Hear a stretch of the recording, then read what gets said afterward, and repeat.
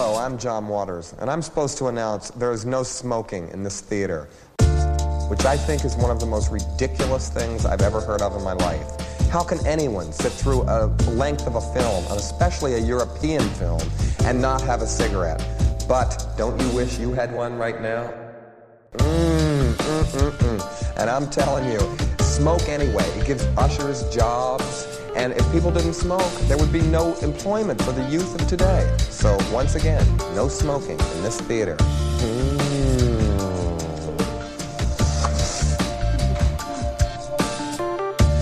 Oh, I was actually going to do this before we started recording, but I've left a link in the chat. Did everybody see the picture of this baby palace cat that was born in Helsinki? It's just the fucking cutest thing. I just left it in the chat. Oh my God. I know. Let me send this to my wife on Twitter. Let me just immediately DM this. Listen, that's very good. It is a very cute cat. Somebody said that it looks like the Zoom guy from a few years back, like the like councilman or whatever who had the cat filter on his face. I forgot about that guy. That was maybe fun. we just make this the GIF. Like we don't even have GIF. We just have a picture of this little cat. A fun like GIF of a slideshow of these images back and forth. Yeah, or just the one. Cat. You know, just the one. Again, this cat's imagining in a bittersweet way the way it's going to repeat its life's mistakes over and over again. He's going to forget this expression. Who among us? Yeah, honestly, that's what it means to be born. I mean, that's very relevant to this movie. Right. That's what it means to be born here on Trilove Podcast. It's a little roundtable podcast where we talk about movies we saw, people we met at the Trilon Cinema in Minneapolis, Minnesota. Find us on Twitter, Trilove Podcast. Find the Trilon at Trilon Cinema and go to trilon.org for tickets and merch and other cool information about the Trilon, including some showings. You know, maybe people rent out the Trilon. Maybe they show movies that they aren't seeing at other theaters. Maybe that happens once in a while. My name is Jason Daphnis. You don't understand my world, and you can find me on Twitter at Nintendoofus. Who goes next? I'm all thrown. I have no idea. I guess it's me. I think it's me. Man. Anyway, you came down from your world into mine. I'm Harry Mack, and you can find me on Twitter at PunishTake. Jason, you want to play it before? He's even asking for it himself now. I feel like we can't. We talked about it beforehand. You know, Jason had a different tab open. It's not going to be the whole song. Sorry. It's the shortest. Yeah, Anyway, yes, hello. It's Aaron. I'm back. Sorry for my absence. I did have a... if I see How in public, I'm fucking his shit up, all right? That's not a quote from the film. That's just a fact, folks. All right? I feel like it could have easily been. There were a lot of people who wanted a piece of him in this movie. Yeah. He did get beat up a few times. Doze was going to fucking pile drive his ass in the middle of that club. Fuck How. All my homies hate How. That's right. That's right. You could find me on Twitter at RP Please. All my homies, including our guest, hate How. Go ahead and give yourself an intro there. Hi, I'm Natalie Marlin, returning guest to the podcast, writer of all shades. And somehow this entire podcast that we're recording took place 10 years ago, in the year 2013, somehow. Don't ask us how. Damn it, that's such a good idea. We should have recorded this and then released it 10 years from now. And one of us and just also, says like there's commentary over the top of it. Like Natalie, and Natalie always had trenchant insights about Taiwanese films of the early 2000s. We're putting a lot of dated references in that like are only going to be relevant as we're recording it, and then 10 years back we're like, what the fuck were we talking about? Right. It's more about Jason's relationship to himself than it is about the movie, actually.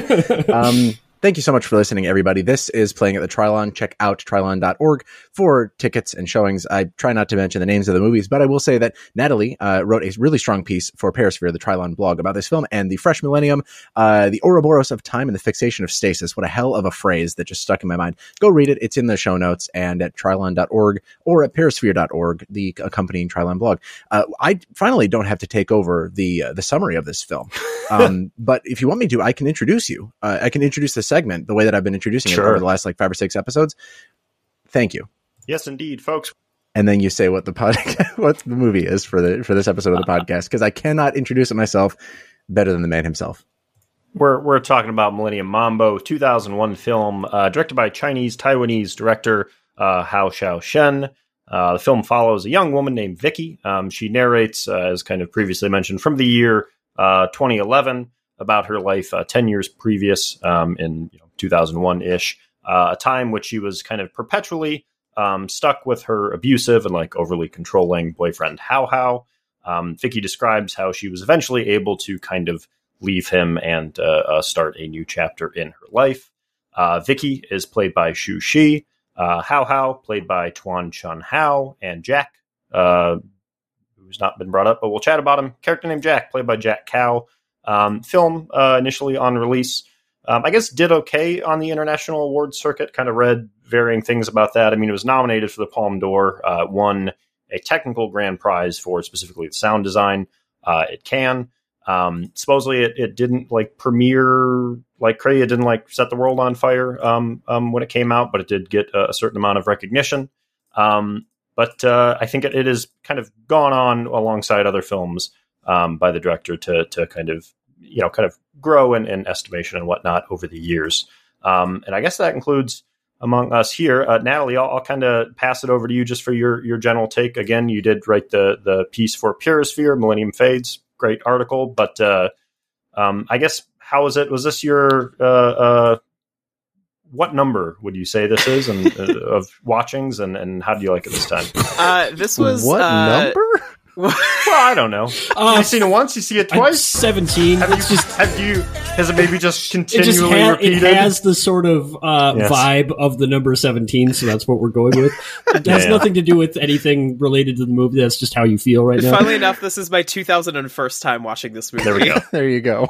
No, this is actually, prior to writing the Purosphere piece, I had not actually seen this movie. I claimed that purely because I had heard it talked about from a number of people online who all share very similar tastes with me in regards to especially Chinese, Taiwanese film right at the turn of the millennium. And I had seen references to just how gorgeous the film looks, how stylized it is.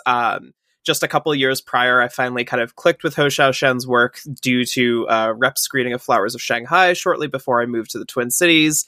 And was just like really infatuated with how his approach to these kind of slow, languid, very sort of almost kind of meditative, recursive films kind of come into being. And I had been holding out on watching this until this restoration became more publicly accessible, because by the time that it had crossed onto my radar, it was when news of it had broken out. And so the Trilon showing it was kind of my invitation to start watching it. And I kind of had a funny experience, and maybe we'll talk about this some on the podcast more. But the first watch I did as I was preparing to write about it for Purosphere, it was a very sort of curious thing where I felt the initial experience of watching the film was more about trying to absorb its wavelength and really trying to get on board with what it's doing stylistically and structurally, in a way that by the time it ended, I didn't feel like I actually had a firm grasp on how I felt about it, what it was doing. Other than that, I thought it was incredibly visually striking. And it was really kind of as I was writing that piece that I started finding kind of my entryway into it and my way of sort of understanding and recognizing and reading the film. And so it was kind of funny because right before this, Jason, for context for listeners, Jason a couple nights ago invited me on, and I was, I knew I was going to go back and watch it again. I was like, let me see if I am going to have enough to say that isn't already in the piece. Watched it in the theater last night, and turns out that two viewings in such close succession make for a really fascinating way to take away what the film is doing thematically once you feel like you have a good grip on it. And so I really feel like I not only kind of have a stronger read on it, but also a lot more of an emotional attachment to it that I would love to get into more. But I'm also very curious to hear about everybody else's background with this movie, considering how hard it was to come by for some time. Yeah, I actually somewhat similarly, I'd seen this. I've actually had a lot of experiences like this where living in Chicago, I'll see a film and then we end up covering it months down the line. And sometimes it's like happens this where it's like the same too. restoration. Yeah. It's like, oh yeah, I just watched that 3 months ago. I guess I'll watch it again. Which is usually a good experience depending on the film. But you often it's, like the same restoration kind of going out to all the theaters that play these kind of restorations. But a lot of it's just kind of watching a lot of movies and chants and whatnot. I had seen this at Music Box, I want to say like 4 months ago. I could probably check Letterboxd like for the exact date of that Music Box rep. That sounds amazing, actually. That sounds really nice. Yes, it was quite cool. I got there and there was like a sign on the door saying like, "Hey, Millennium Mambo is sold out." And I was like, they sold out a showing of Millennium Mambo at the Music Box. And then I go in, and of course it's the smaller theater, but still, quite cool to see it. I also had I think similar experience as what Natalie described, in that the first viewing of this, it's almost like you said, like wavelength, and like I think that's like exactly right. This is such a vibes film, not even like a positive, a lot of negative vibes too, but this is a film that is like largely defined by those sorts of feelings, and I think I had like an intellectual grasp on like what it is doing and saying and whatnot, specifically watching this alongside a lot of very similar films we'll probably talk about from covering on this podcast earlier in the year. But I like knew what it was doing, but I think this viewing really helped kind of match up what it's doing with the visuals. And I think there's a lot that is given in the narration that is the kind of thing that I don't think you really latch onto until you already understand what the film is doing. And I think that we often cover films that we haven't seen before on the podcast, and often we kind of watch them once and we kind of give a response based on that. But I do think that there is, like, specifically with films like this, something pretty important about having kind of a foundation already laid to be able to build on top of. And so I think I have like a stronger take on this film that maybe we can get to. But Harry, how are you doing over there? Yeah, how do you like it this time? I really like where both of you took this, because this was also my second time seeing this. This was actually the second movie I ever pirated. So shout outs to piracy. I had just seen 3 times. Oh, what do you want, Jason? I'm so sorry. But there's a link in the show notes if you would like to watch this movie without paying Amazon for it. Just a thought. Oh, that's cool. It's also really? It's also on Metrograph, so you can watch it on Metrograph. Which if you subscribe to that, I don't. What if we just started tweeting out links to the Pirate Bay for every episode? Sure, that'd be pretty good. Just like we're covering a Disney film, we're like, look, don't we fucking. Had 239 good episodes. Yeah, base Trilod. Yeah, honestly. Trilon. I'm sorry. Let's distance ourselves from Trilon's that. also based. Yeah. I think John has explicitly told us before, like, actually, that's pretty cool. If you can watch a movie that way, it's pretty alleged. Good. That can't be used against that's everyone involved. TK. Everyone who works at a theater is paradoxically like, yeah, just steal the shit if you need to. It's fine. Well, because they know better than anybody else that, like, the only people who profit from the fact that this stuff isn't accessible are like the worst human beings on the planet, just like with everything else. So I think that I really agree with both of you. I love this movie the first time I saw it, but I think that similarly to what Aaron said, I connected with it more on an intellectual level than sort of emotional one. That was not my experience at all this time. I was really taken by this movie this time, and in particular the compassion that it has for Vicky, the main character, and the compassion that Vicky has for herself, I found incredibly moving this time around. I think that something that Natalie's piece does a really good job of unpacking that I really liked, and that I think kind of explains why this movie benefits so much from rewatch, is that the sort of unusual retrospective way that the plot is parsed out to us, it has this really great ability to introduce a real emotional nuance to memory without usually when I say that something is ambivalent or that somebody has ambivalent feelings, it kind of sounds like a stew of feelings, right? Where like it's difficult to parse out where one feeling ends and another begins. Here, I feel like that's not the case at all, and instead I can feel what Vicky is feeling about her past and her recollection of her past. And I can feel contradictory emotions without those emotions contradicting each other. I can feel her sort of almost like embarrassment and shame and self-compassion and even like melancholic sadness and wistfulness about, you know, I mean, I'm really struck always by the ending that Natalie, you talked about in your piece as well, where Vicky has this ironic sort of sense of wistfulness and nostalgia for what is objectively a pretty terrible time in her life and a relationship, because that relationship was something that, now that she has removed herself from it 10 years away from it, right? She understands what she learned from it and what she took away from it in a way that she didn't before. And I think that this movie feels extremely hopeful for me, especially its placement in a new millennium, and sort of like the idea that,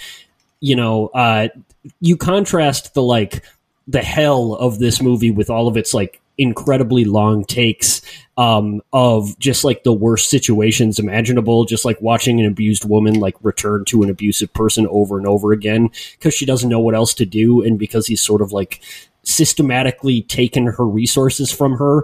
And you contrast that with this idea that like there's an older, somewhat wiser Vicky looking back on this with almost like a level of bemused nostalgia.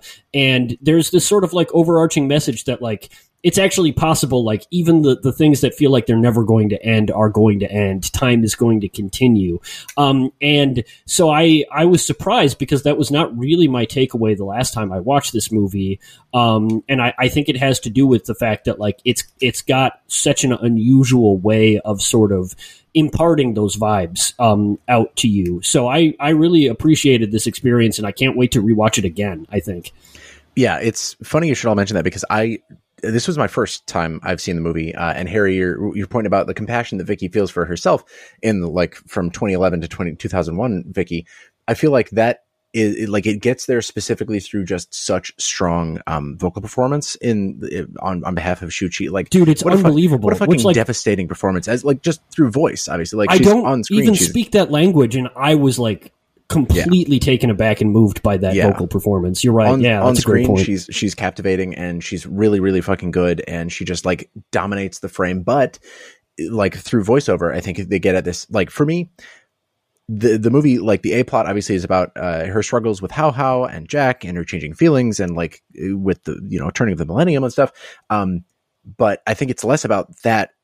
Actually, like on beyond just the surface, I think it's more about like her relationship to herself, like you were saying, that compassion she has for herself. And Natalie, you got at this a little bit too. The quote, and I'm going to do this a few times. I apologize if this is somewhat embarrassing to have your stuff read back to you, but I think it's a really good turn of phrase, and it really illuminates some of what I was feeling about this movie after my first watches. We live within her emotional state, her being Vicky, her interiority, her reflections, and vitally her relationship to time. For her time fractures. Sorry, my intonation is wrong.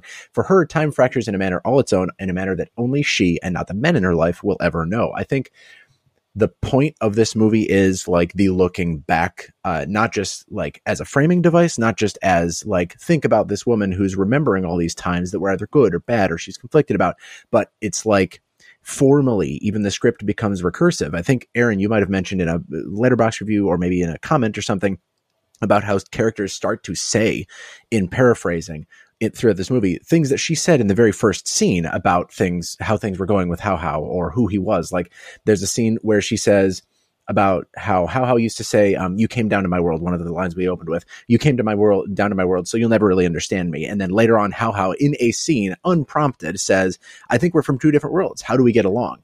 Or like there's another example where like she talks about how there was this one time where he stole his dad's Rolex, and then the cops had to come and they took him both to a police station, and then like literally 5 minutes later that scene happens, and it's so that she had just narrated. Yeah, it's so strongly like on the nose. It's pointed. It's the way that, like, I don't know, it made me reconsider the movie, the fact that it's like narrated by somebody that's not unreliable per se, but that is like has been changed by this experience you're actually seeing, but you're also seeing it through her eyes, that actual experience.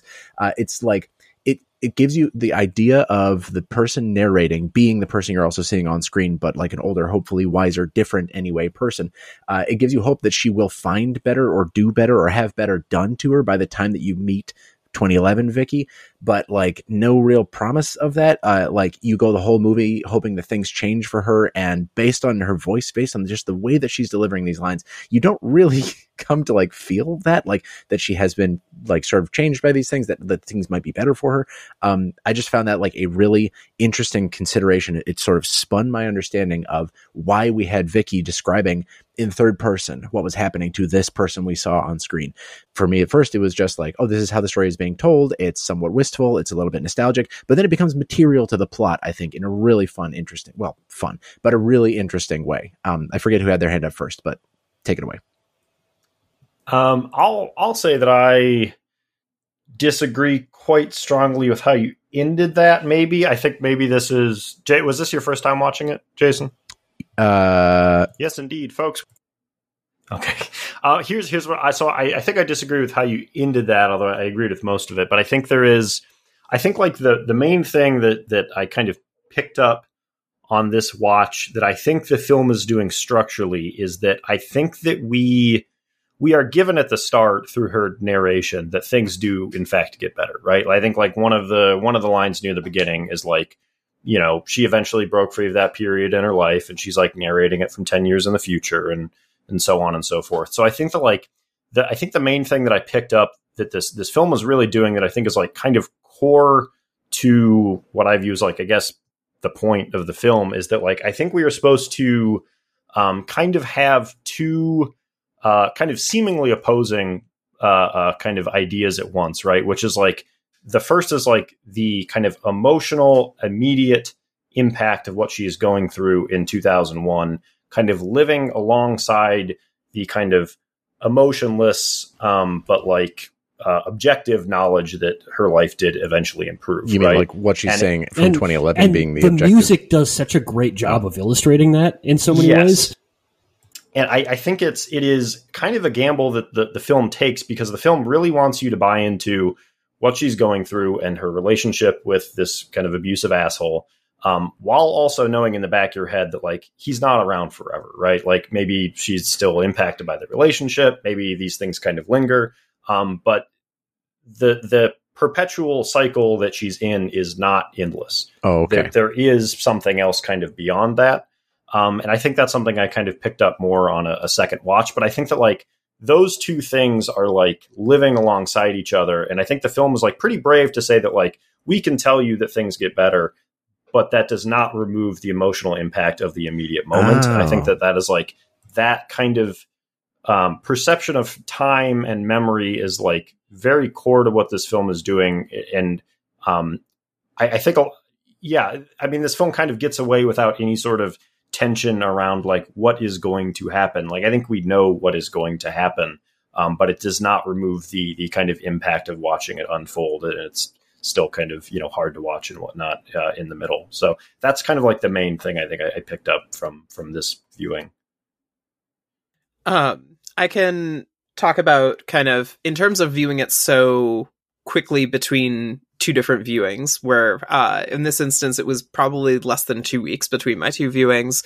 I want to touch on something that Harry brought up about the nature of Vicky's own voiceover, which is that on a rewatch, you kind of almost rely on that voiceover to help as like a grounding mechanism for just understanding what the ongoing through line of the film is, just because there's so little actual exposition in the scenes themselves that it becomes kind of your guiding waypoint through a point in Vicky's life where she's so mired in things that she herself can't see that through.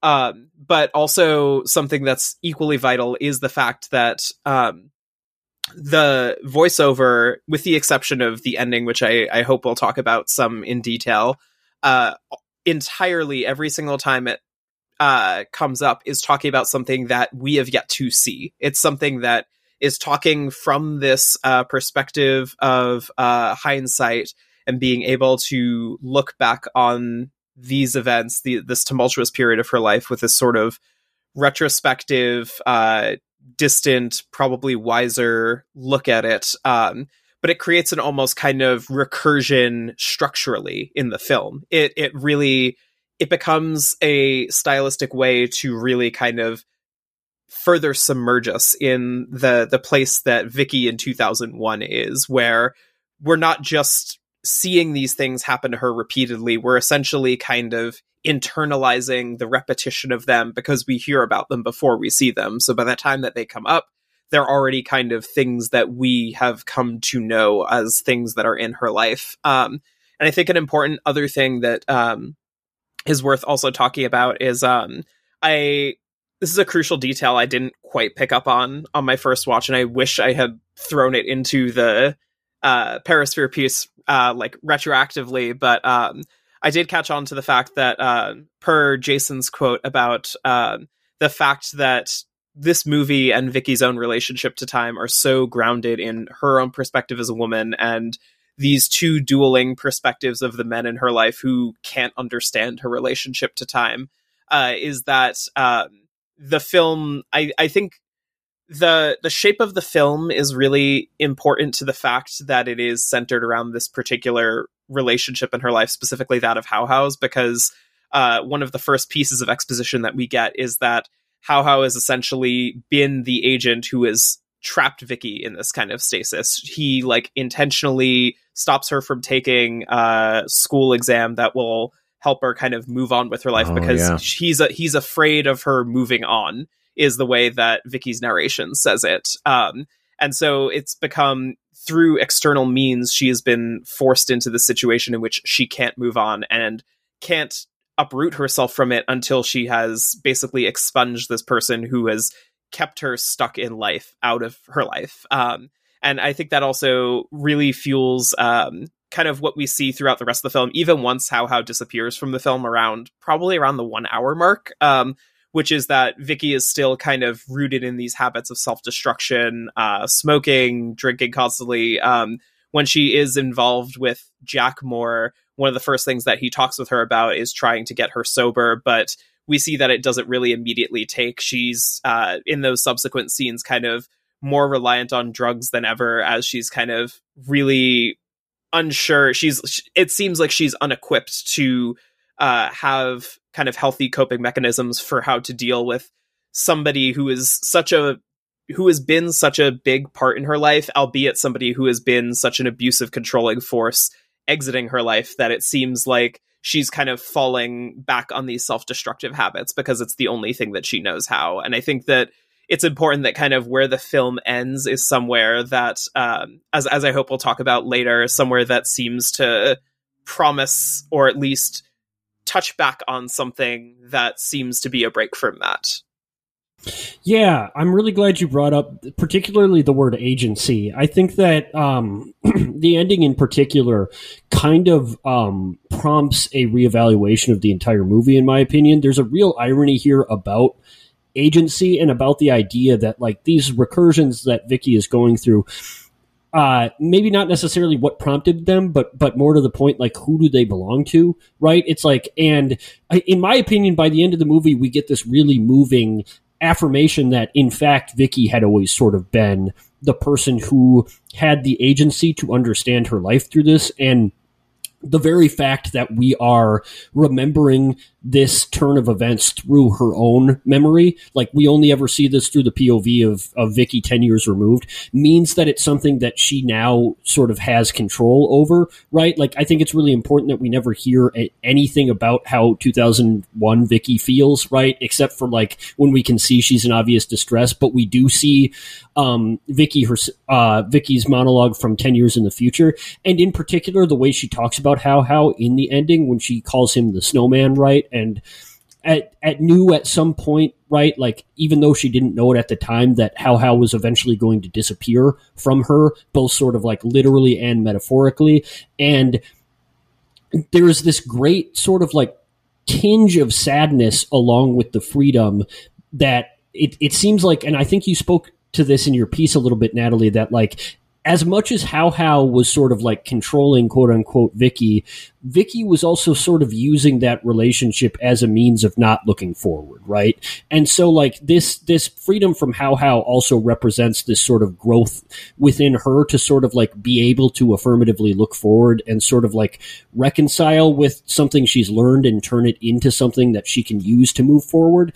And in the process, it's sort of like it has this great sort of hopeful suggestion that I think that one of the two big things this movie is doing is like I think it gets you to understand how people get locked in self-destructive cycles of behavior. I think that even formally it does this with like the sort of like endless present moment of the long take scenes where it's just like they feel so inescapable. They don't feel connected to anything. Like at a certain point it just feels like you are just living that moment, while also giving you this hope that even though it feels that way, that's not actually the truth, right? Like Aaron said, Vicky is going to escape from this. And not only is she going to escape from this, but once she has, there will come a time where she has healed enough that she is able to reconcile it with who she is now. And she is able to use it to make herself into a new form of agency, right? She's able to reconstruct an identity for herself out of her past that she can use to keep moving forward, as opposed to stay stuck where she is. I think that that's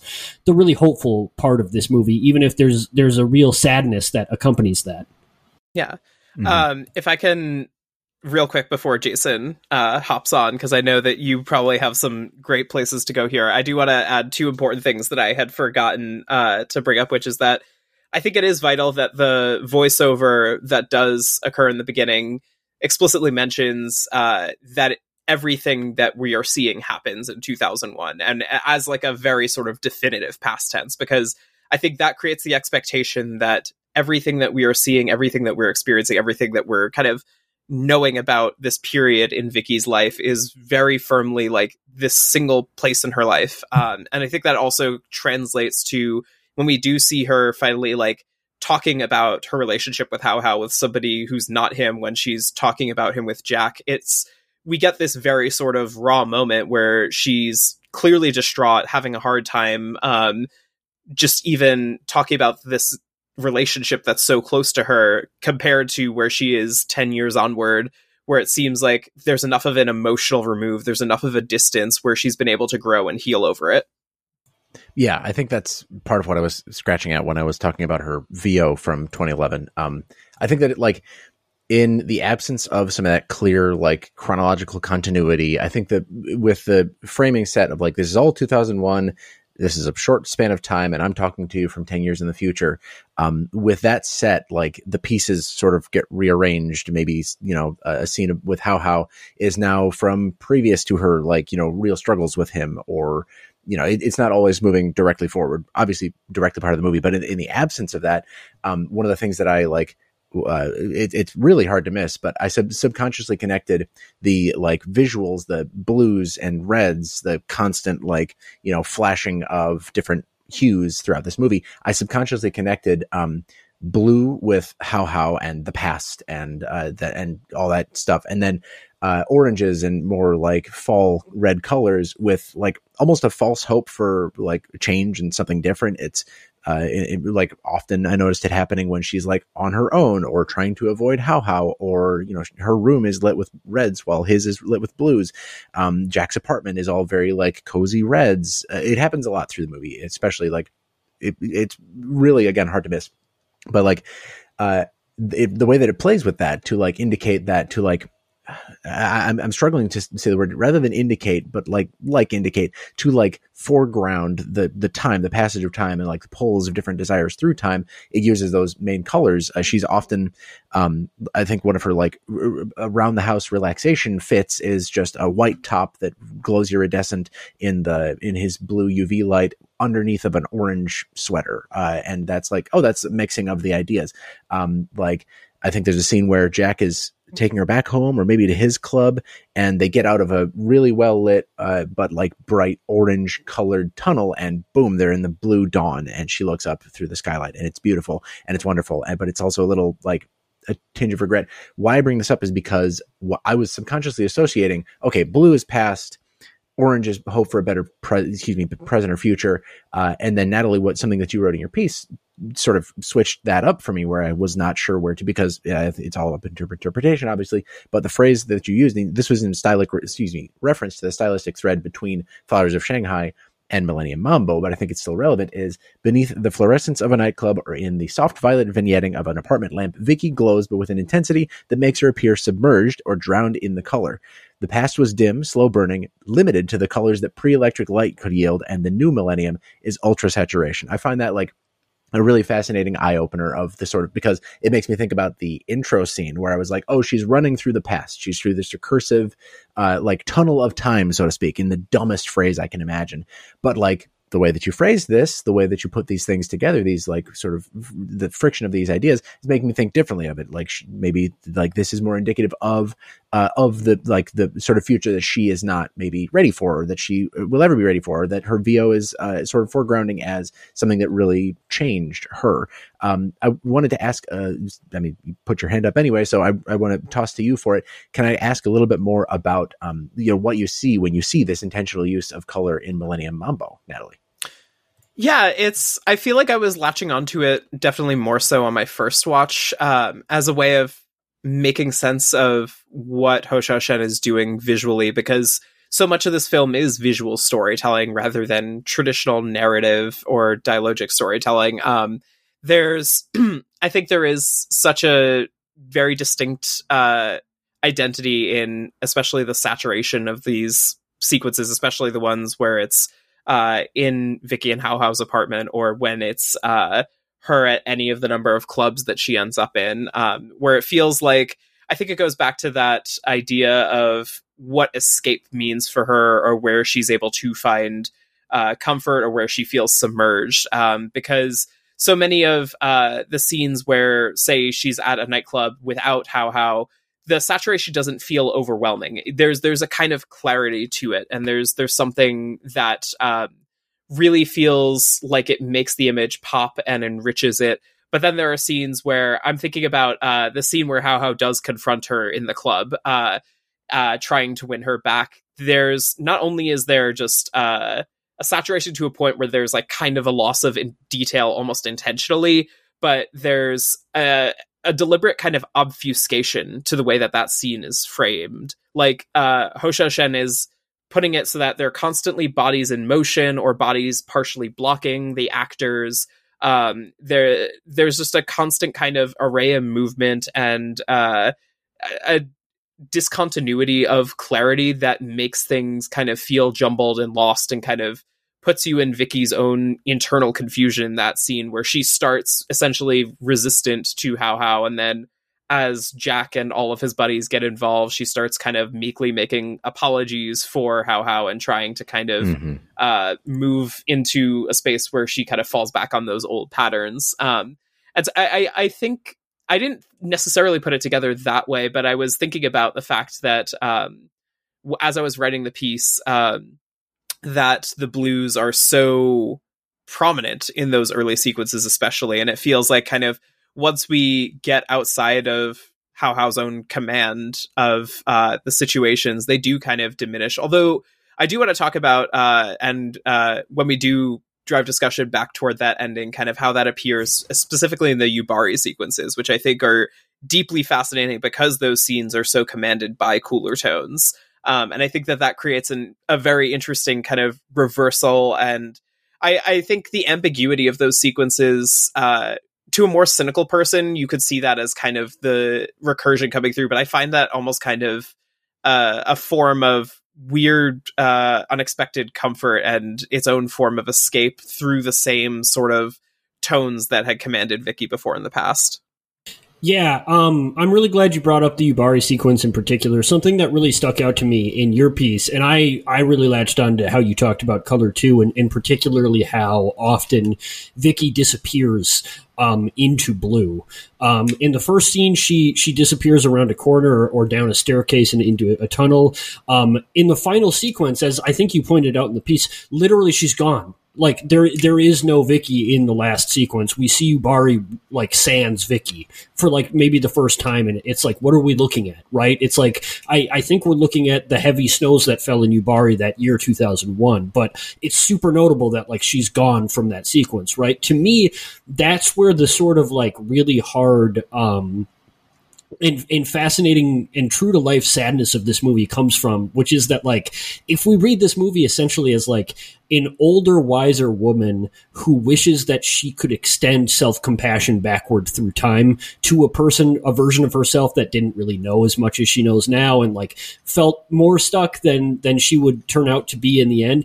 It's sort of a mournful movie, right? That woman is gone. Right. I think that this is a movie mourning the Vicky from 2001 that will never exist again because she can't exist again. And it's sort of like it's this version of Vicky like recollecting who that woman was. It's notable also that Vicky only ever refers to herself in third person in the narration as if she's talking about a different woman, a woman who is gone now.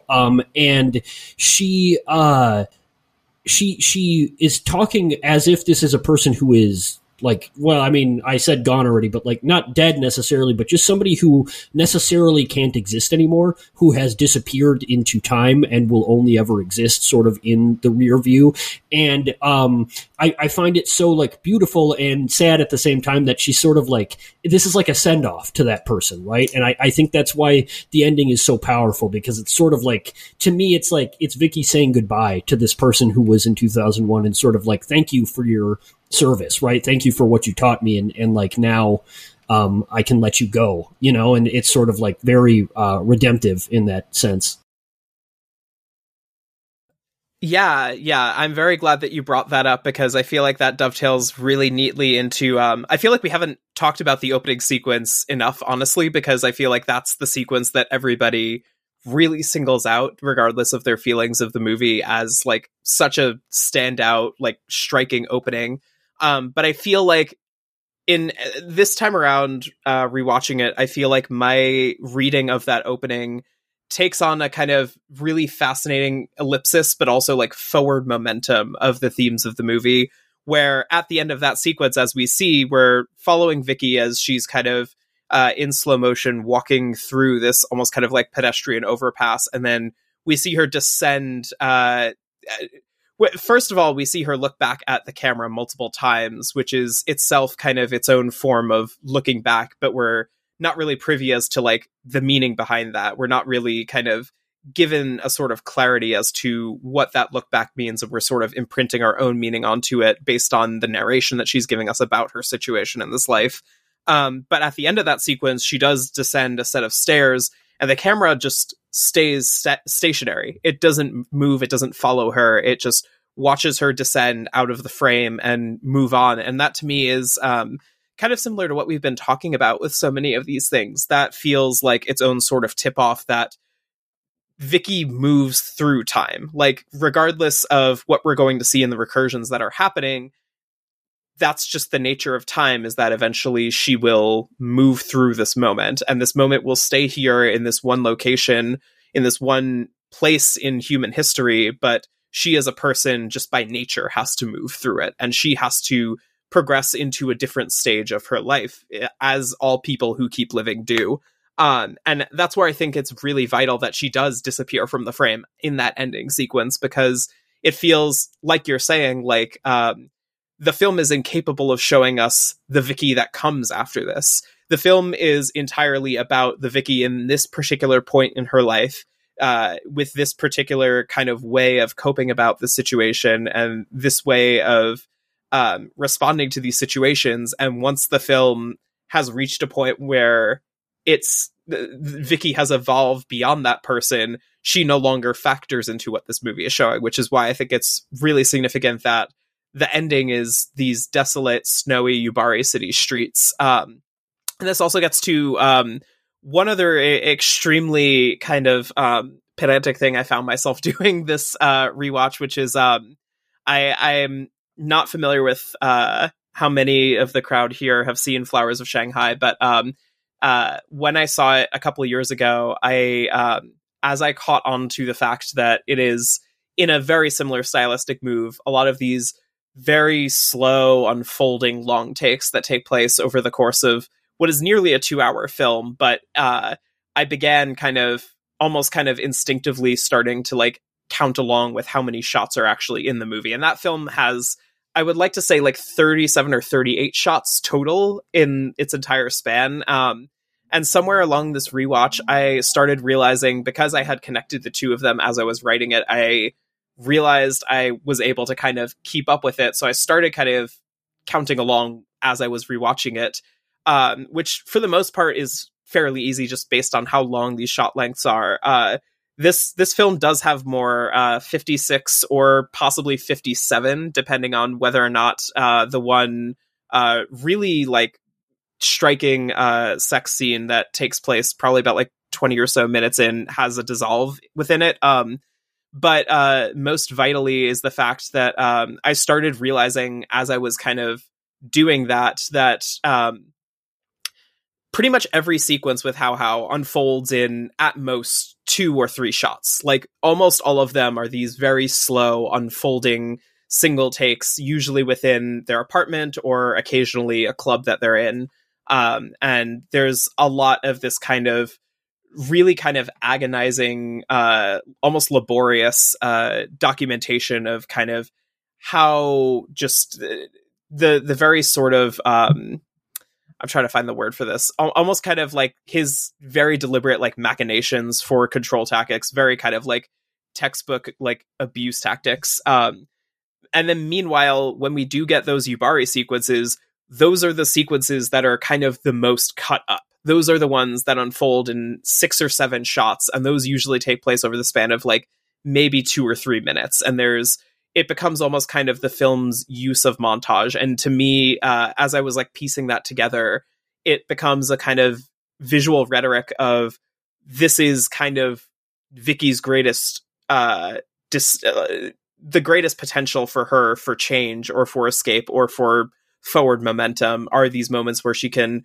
really fully uproot herself from what this life is. And she's seen able to flourish and continue, and time almost kind of moves as if she's less stuck in it, which I think is really vital to the film ending with one of those sequences, because it almost kind of leaves us in a place where Vicky is already in a place where she is ready to move on. She's ready to roll forward. And so I think that there's a really fascinating duality there, especially because the color palette in the Yubari sequences is so shaded in blue, where it's not necessarily even the visual colors that like are associated with how are the things that are keeping her down so much as it's the exact way that they're employed or they're saturated that are the kinds of signs of how submerged within that sort of life Vicky is. I mean, you started off by calling that pedantic, but I don't think that's pedantic at all. That's kind of like core to what the film is doing, right? We're like comparing that like opening shot to those scenes with how I hadn't like thought about specifically doing that, but like I had thought about the scenes with how and kind of like how they operate. And I think there is like something kind of striking, and that I think that that opening scene with Vicky like heading down that hallway, and it being kind of notable for its use of this kind of movement, right? And also kind of her attitude and her manner during that scene is like generally pretty like optimistic and like charging forward. And I think that the scenes with how that like are, again, quite long takes, but are operating so differently, and that they kind of show the repetitive, like I wrote down like procedural like nature of like her life with him, but also his actions and how he approaches controlling her. Right. I think like a lot of the sexual stuff in this film, which is like very, very hard to watch, are hard to watch for a lot of reasons, but a lot of it is like the cold kind of mechanical nature that he kind of, treats her with. And that a lot of like the, when he is like trying to get her to have sex with him and whatnot, it is like he is not even doing it from any place of like passion. It is like completely passionless, and he's doing it simply because he feels that he should, right? He's smelling her to make sure that she hasn't been with anybody else, like instead of like propositioning and just being tugging romantic. at her sweatshirt and whatnot, just kind of endlessly, right? There's 10-minute scenes of her being in the bedroom, and she kind of he kind of pulls at her clothes, and then she goes to the bathroom, and then he follows her to the bathroom, and then they go to the kitchen, and then she goes back to the bedroom, and she goes back to the bathroom. And it's like this repetition of action that like over the course of the scene just keeps getting like more and more distressing in a manner that I think is quite representative of someone who is like stuck in this like domestic life with someone who is mistreating them. And it just kind of, it's this cycle of just endlessly repeating with kind of no way to break free, right? Which like I think juxtaposes so well with like that opening scene and like the scenes of Hokkaido and whatnot. It's I had thought about how those scenes operate, but like comparing them very explicitly, I think like is quite revealing to what this film is doing. Yeah, I really like that. I think that there's an interesting double edge to the stillness and the long shots of the how scenes, though, right? In that they're also where the majority of the movie lives, literally sort of like by weight, and it's where we see the most of our main character. And I think that dovetails really well with the sort of like sense of nostalgia in this movie, where there's this sense in which like there is this sort of battle for Vicky's soul being waged between How and Vicky, right? In that he literally wants to possess her. He wants to keep her where she is. He wants to keep her stuck with him in time forever. He fails at that, right? But Vicky also fails in a sense, right? Because it turns out you can't keep anybody stuck where they are. And so like there's this sort of great double sense that like, even though like, and I think this is a big part of why, Vicky becomes so sympathetic, is that like even though those scenes are so difficult to bear, you can kind of see why she would want to stay in them, to stay stuck in them, right? She doesn't want to move forward in time either. It just so happens that everybody does. And that's why we get this sort of like this ambivalent ending where it's sort of like it's wonderful that she's found freedom, but also she didn't get to keep who she was, right? Nobody does. And so it's like we learn in hindsight that Vicky always belonged to Vicky in 2001, or at least she belonged to 2011 Vicky now. But 2001 Vicky is also gone, right? And like that's really one of the great sadnesses of this movie, is that either way, you don't get to keep being that person, right? You have to keep moving forward through time, and there's something very, very sad there. Yeah, I think that's also we talked about this briefly, but I feel like that's what's really important about the fact that really kind of the only time that Vicky in voiceover like has any sort of kind of lingering attachment to How is that closing voiceover where she's talking about the fact that this kind of acute awareness that he will not be a part of her life forever is just it like makes her awash with sadness. And it's not necessarily sadness about losing him so much as it is like losing a part of herself and losing a part of this place in her life, and kind of what sort of familiarity it registers to exactly. her, whether or not she's aware of that being a healthy thing or not. And it's I think that's like one of the most like emotionally complex things that the film does, is really kind of keep it there. Yeah. Well, because it's so human to want things to stay the same, right? It's so human to want to preserve parts of yourself, even though it's impossible, right? Yeah, I one thing at the end of the year kind of golden berries that we do, we have some sort of a joke category, and we'll probably have one this year. But it's not a funny category, but I am like struck at how many films we've talked about recently, not all of them from this year, some from kind of end of last year, but how many of those films are like concerned with the nature of change and the nature of like specifically some sort of like marked point in time being the moment when things can change, right? There's this like general feeling that like things are stuck, right? They are defined by a period of time, the 20th century or the 21st century or whatnot. And that something about like that changing of the century, kind of 2000, 2001 and whatnot, like operates as a way to change when there's no other way to do so, right? Like kind of like a sort of an out, right? Where things kind of keep living in stasis, but can no longer do so due to it's just like the end of time. Ooh, it's like literally you ran out of the era. Yes, it's like things. Yeah, I was going to say it's the New Year, New Me category is what it is, right? You just made a very dry, boring category funny, Jason. Thank you. This is why you're producer of the year. Continue. It's a great point. But I mean, we fucking talked about E earlier this year, so like that's probably winning, right?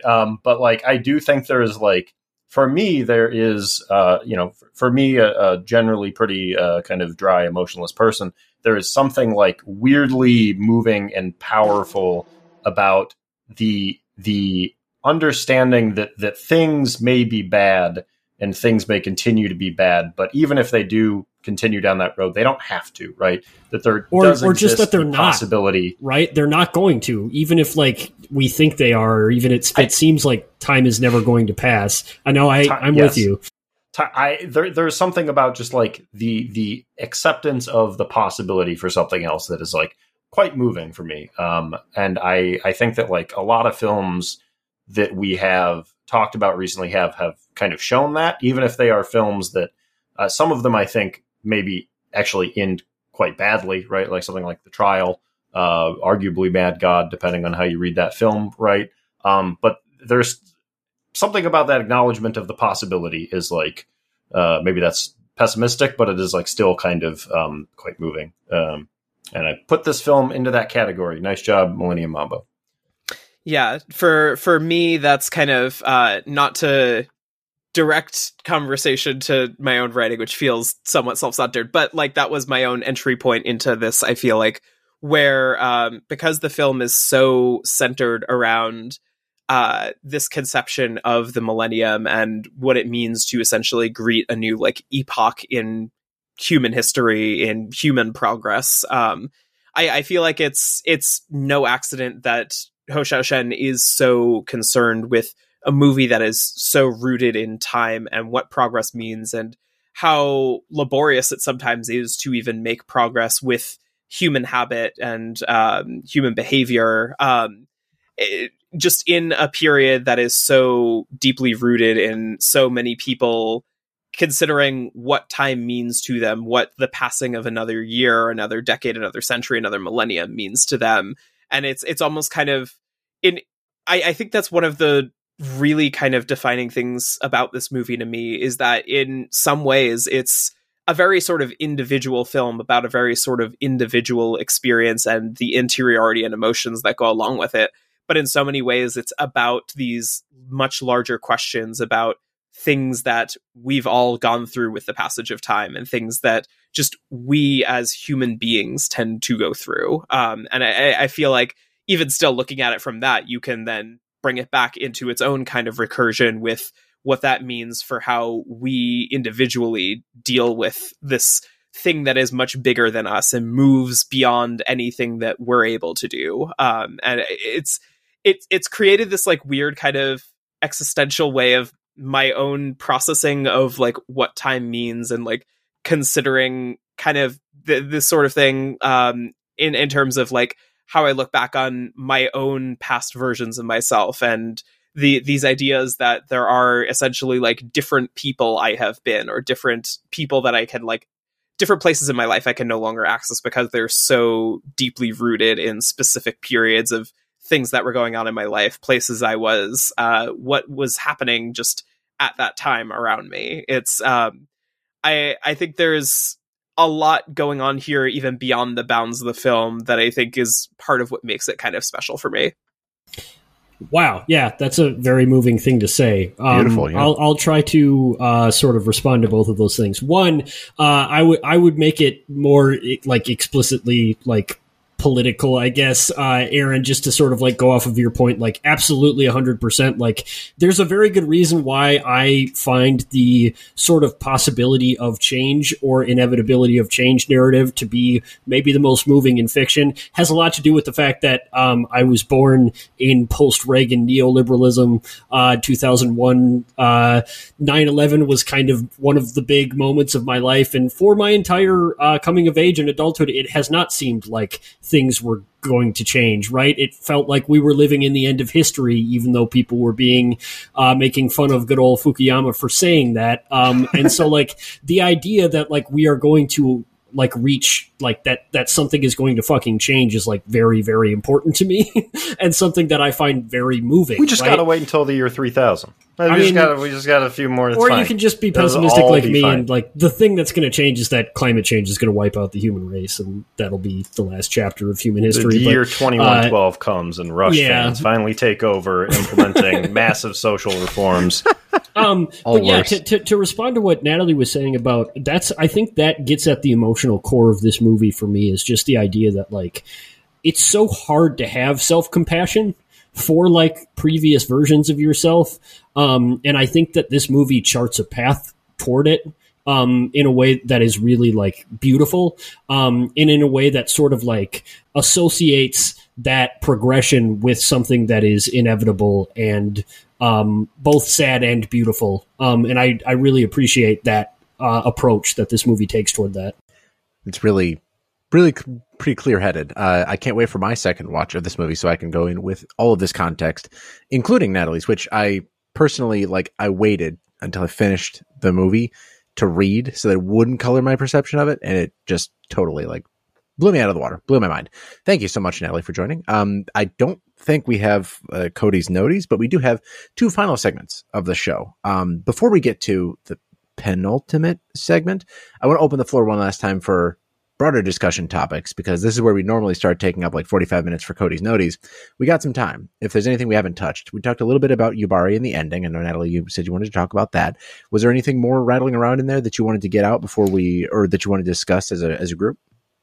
Yeah, I did want to talk somewhat about, we mentioned it almost kind of as a footnote briefly, but I did want to touch some about the music in the film and specifically kind of the recurring pieces that happen throughout. One thing that did strike me even on a first watch is that opening cue almost kind of becomes a like leitmotif for the rest of the film. It continually pops up especially as Vicky is narrating about these periods in her life, but it almost kind of, I think to me, becomes symbolic of like this idea of recursion in that it itself is very indicative of this place in her life. It's happening when she's talking about these repetitions in her life. But like pointedly, as we're talking about with that ending, I feel like it's important to me that piece starts and then almost immediately fades out, and something else that we haven't even heard in the film before is what takes over it and is the thing that kind of shepherds us into the credits, because it becomes almost indicative of the fact that there is this forward progression of time, that these kinds of familiar comforts that we've grown to know and really kind of accompany different periods of our life are going to kind of fade into the background and something new will take its place. That was the main thing. Yeah, and this is totally experiential, so like I'm not going to give the movie like credit, whatever that means for this, but like that ending music is so stark. Like when it happens, it's almost like shocking because you're so used to hearing the main like leitmotif that's playing through. And like I was kind of disappointed. I was like, oh, I really like the main song from this movie, and I kind of wanted to hear it play through the credits. And there's something sort of like my experience with that song mirrored Vicky's experience with it, where it was like this thing that like it sort of like became almost this like arbiter of horror, right, to follow, because it was like, oh, like this means Vicky's going to be going through it. And then like we get to the end and she stops going through it, and I'm like, where's the song? You know, and like there's something so like that's the arc of this movie expressed through music. Also, just a great soundtrack. I really, really love the music in this movie. It's so like moving to me. Yeah, this is my possibly reading too far into things, but it feels like no accident that the film itself, especially when it comes to the kinds of music that we see How is like one of the greatest depictions of a fuckboy DJ I've ever seen in a film.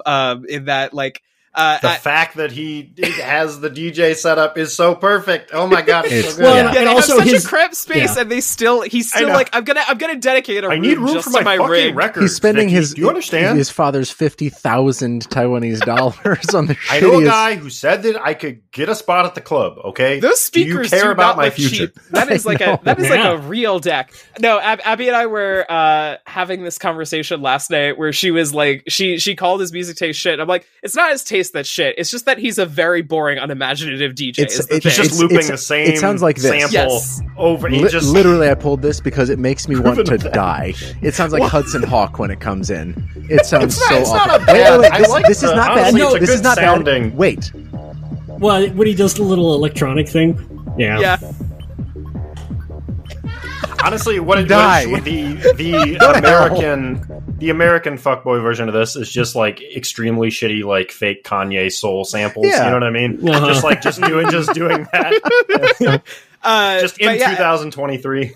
No, I think that what you're saying is like, especially there's the scene in which he's trying to coerce Vicky into having sex in that like very long, prolonged scene. We're hearing essentially this loop going on and on for what feels like 5, 8, 10 minutes long, and it's unbreaking. It's just, he's literally just like left this loop on, and it feels like no accident to me, at least, that like the music that Ho Xiaoshen is like really tying to this character is trance and techno and these genres that are very much rooted on these ideas of almost kind of like Vicky's voiceover from 2011 says, an almost kind of hypnotic repetition to it.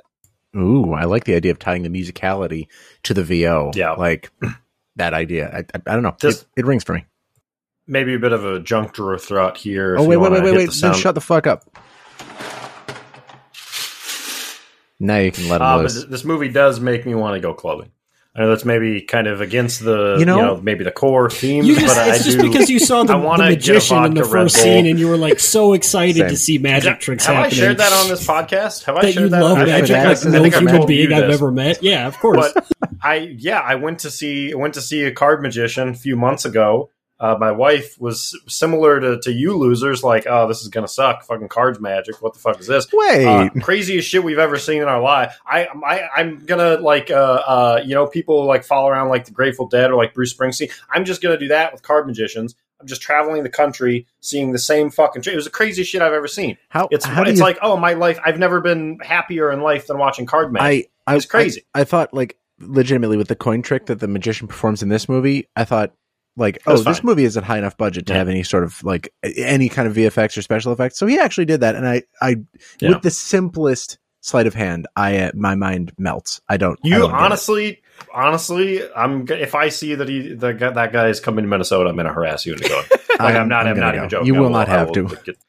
I mean, the thing about the clubbing urges in this movie is you just have to go to the cow club where, like, there's the cool DJs, cool brother DJs who are going to take you to Yubari. You don't go to the ones where How's going to find you. Go to the ones where you're just going to meet, like, the cool twins. Bro, it makes me want to buy one of those goblets or martini glasses that's, like, opaque cow print. Those things look so fucking good. Oh, my God.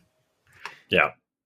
Anyway, that's a junk drawer thought. Yeah, I guess we've formally opened it. If any other little tiny ideas, any little one-offs, mine was that How's music it sounds like ass. He's just the worst. I mean, because he took a pretty good club beat and did some shit to it that just always sounds bad. He just leaves it running in the background. He's just not very good. More than he's just symbolically not very good. If I was at a club and that was playing, I would be like, yeah, I'll go grab a drink during this, but I'm happy. Why does How have shooters on this podcast? No, I will say that I really him up if we see him. No question. We are all in agreement. I really like that his DJ name was huge tunes, and both huge and tunes were misspelled. Yeah. He's DJ Huge Tunes. It's really good. It's huge tunes. Tunes, like you're the right. British. Yep. Yeah. CHOONS. And I think there's like a Drake I think Huge like has accent. a J in it at one point. It's like he really fucks up the writing. Yeah, he does. He's only absorbed what DJ culture is through like pirate British radio, but like not the cool British radio, like not the what I'm told from some friends is like the cool like Scottish electronic scene. It's like the dregs of Britain. It's like the people who have never heard a club beat in their life and decide they're going to pick up a deck. It's the chavs of chavs who give you that kind of music. It's like a coworker recommends you this music, and it's like, it's not. That's not the stuff. Aaron, Harry, any final junk drawer thoughts before we get to, I guess, without Cody, our final segment? I think I'm good to go. Cool. Close the that junk baby drawer is up. empty, so, well, it doesn't sound empty. It's an audio effect. It doesn't. We have one. It's empty of what we want. Wait, like it is still the has all the idea- nails and It's shit. slightly, We're not there's actually clearing that one out. fewer paper clips in there Sure. every Yeah. single time I close it because I we just needed one. I had to dig in there really far in order to get it. I don't know what all this other stuff That's is. the sound. Passport. Yeah. That's the sound. There's lore to this. But we have actually one final segment where I want to ask y'all what images should go along with the episode when we publish it on Twitter, and it's called Good grief. Give Me a GIF. Natalie, were there any shots that stuck out to you in terms of, with or without timestamps, just things you thought would look well? We have some history here where I still haven't pulled your Mad Max shots. That's from like 3.5 months ago Yeah, I got at the beef. very least. I know you have beef, but let's set that aside and see two versions of ourselves. One version where you aren't mad at me for it, and one version where you are. Let's focus on the one version where you aren't mad at me for it. What shots from this movie do you think would look great as GIFs going alongside on Twitter?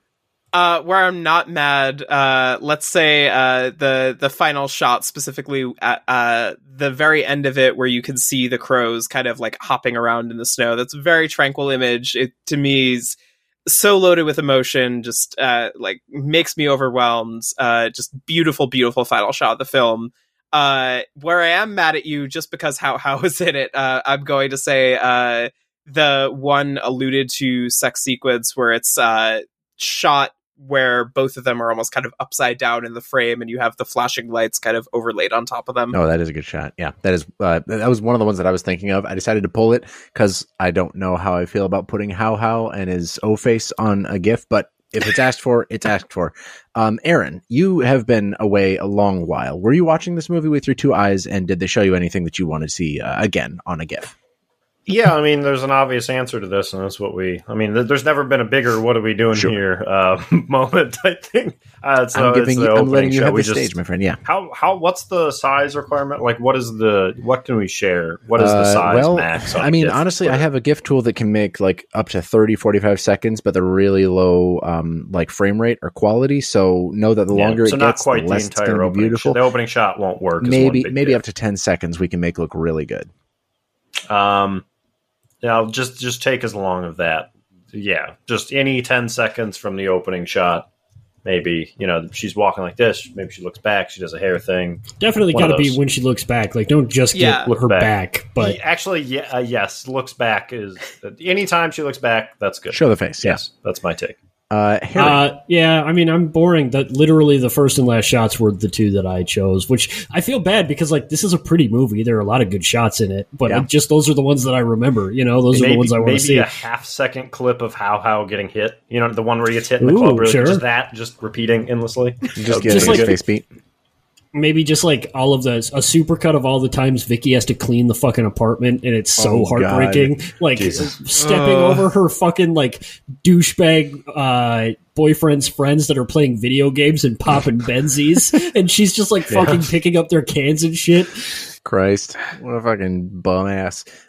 Mine would be, there's a shot, I think the first time she goes to Yubari, she plants her face in the snow, or I forget if it's her or if it's her friend from the bar, but plants her face in the snow, and then there's just a shot of the funny face in the snow.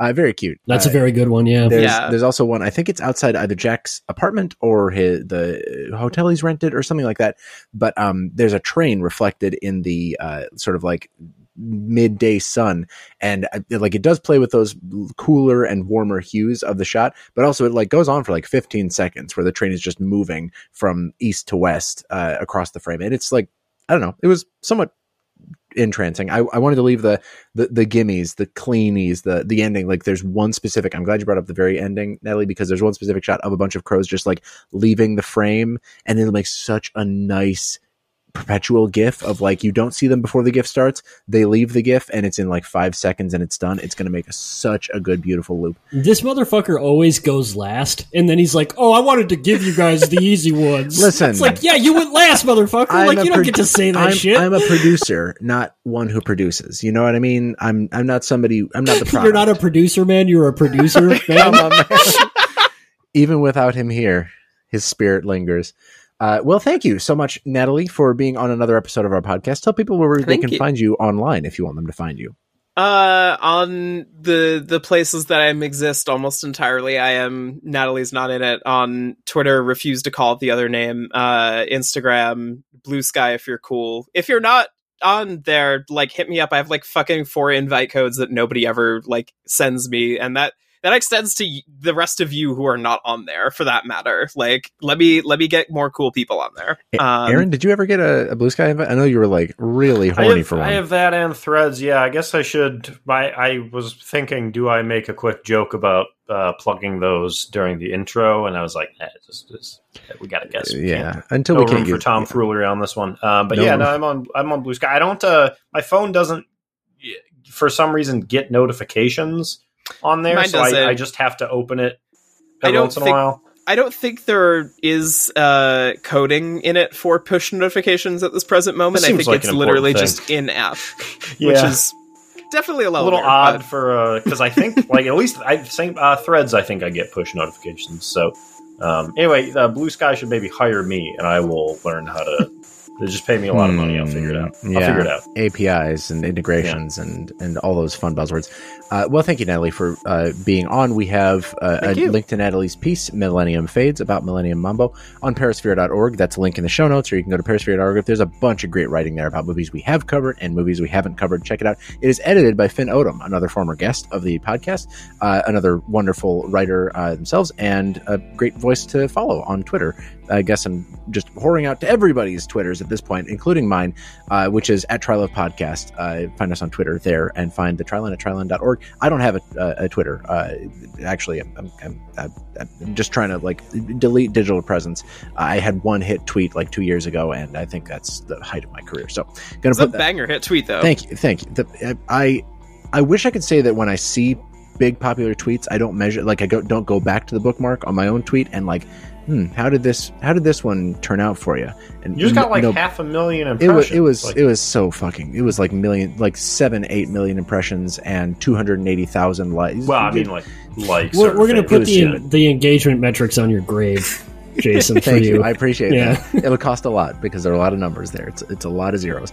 But no, thank you so much for listening, listeners. Check us out on the Trilove Podcast. Find me on Twitter at Nintendoofus. I ended up dropping it anyway. Everybody give your outs, and we'll say goodnight. I've been Harry Mackin. You can find me on Twitter at PunishTake. I don't think I'm going to do Blue Sky. I'm not sure yet, but I think I'm going to wave of mutilation myself and just walk into the social media sea, never to be seen again. But let you know if that changes. In the meantime, I'm on Twitter, I guess. My name's Aaron. Twitter, Blue Sky, Threads, RB Please. Hit me up, I guess. I load that about once a week, so I'll see the notification. I'll give a follow back. So, you know.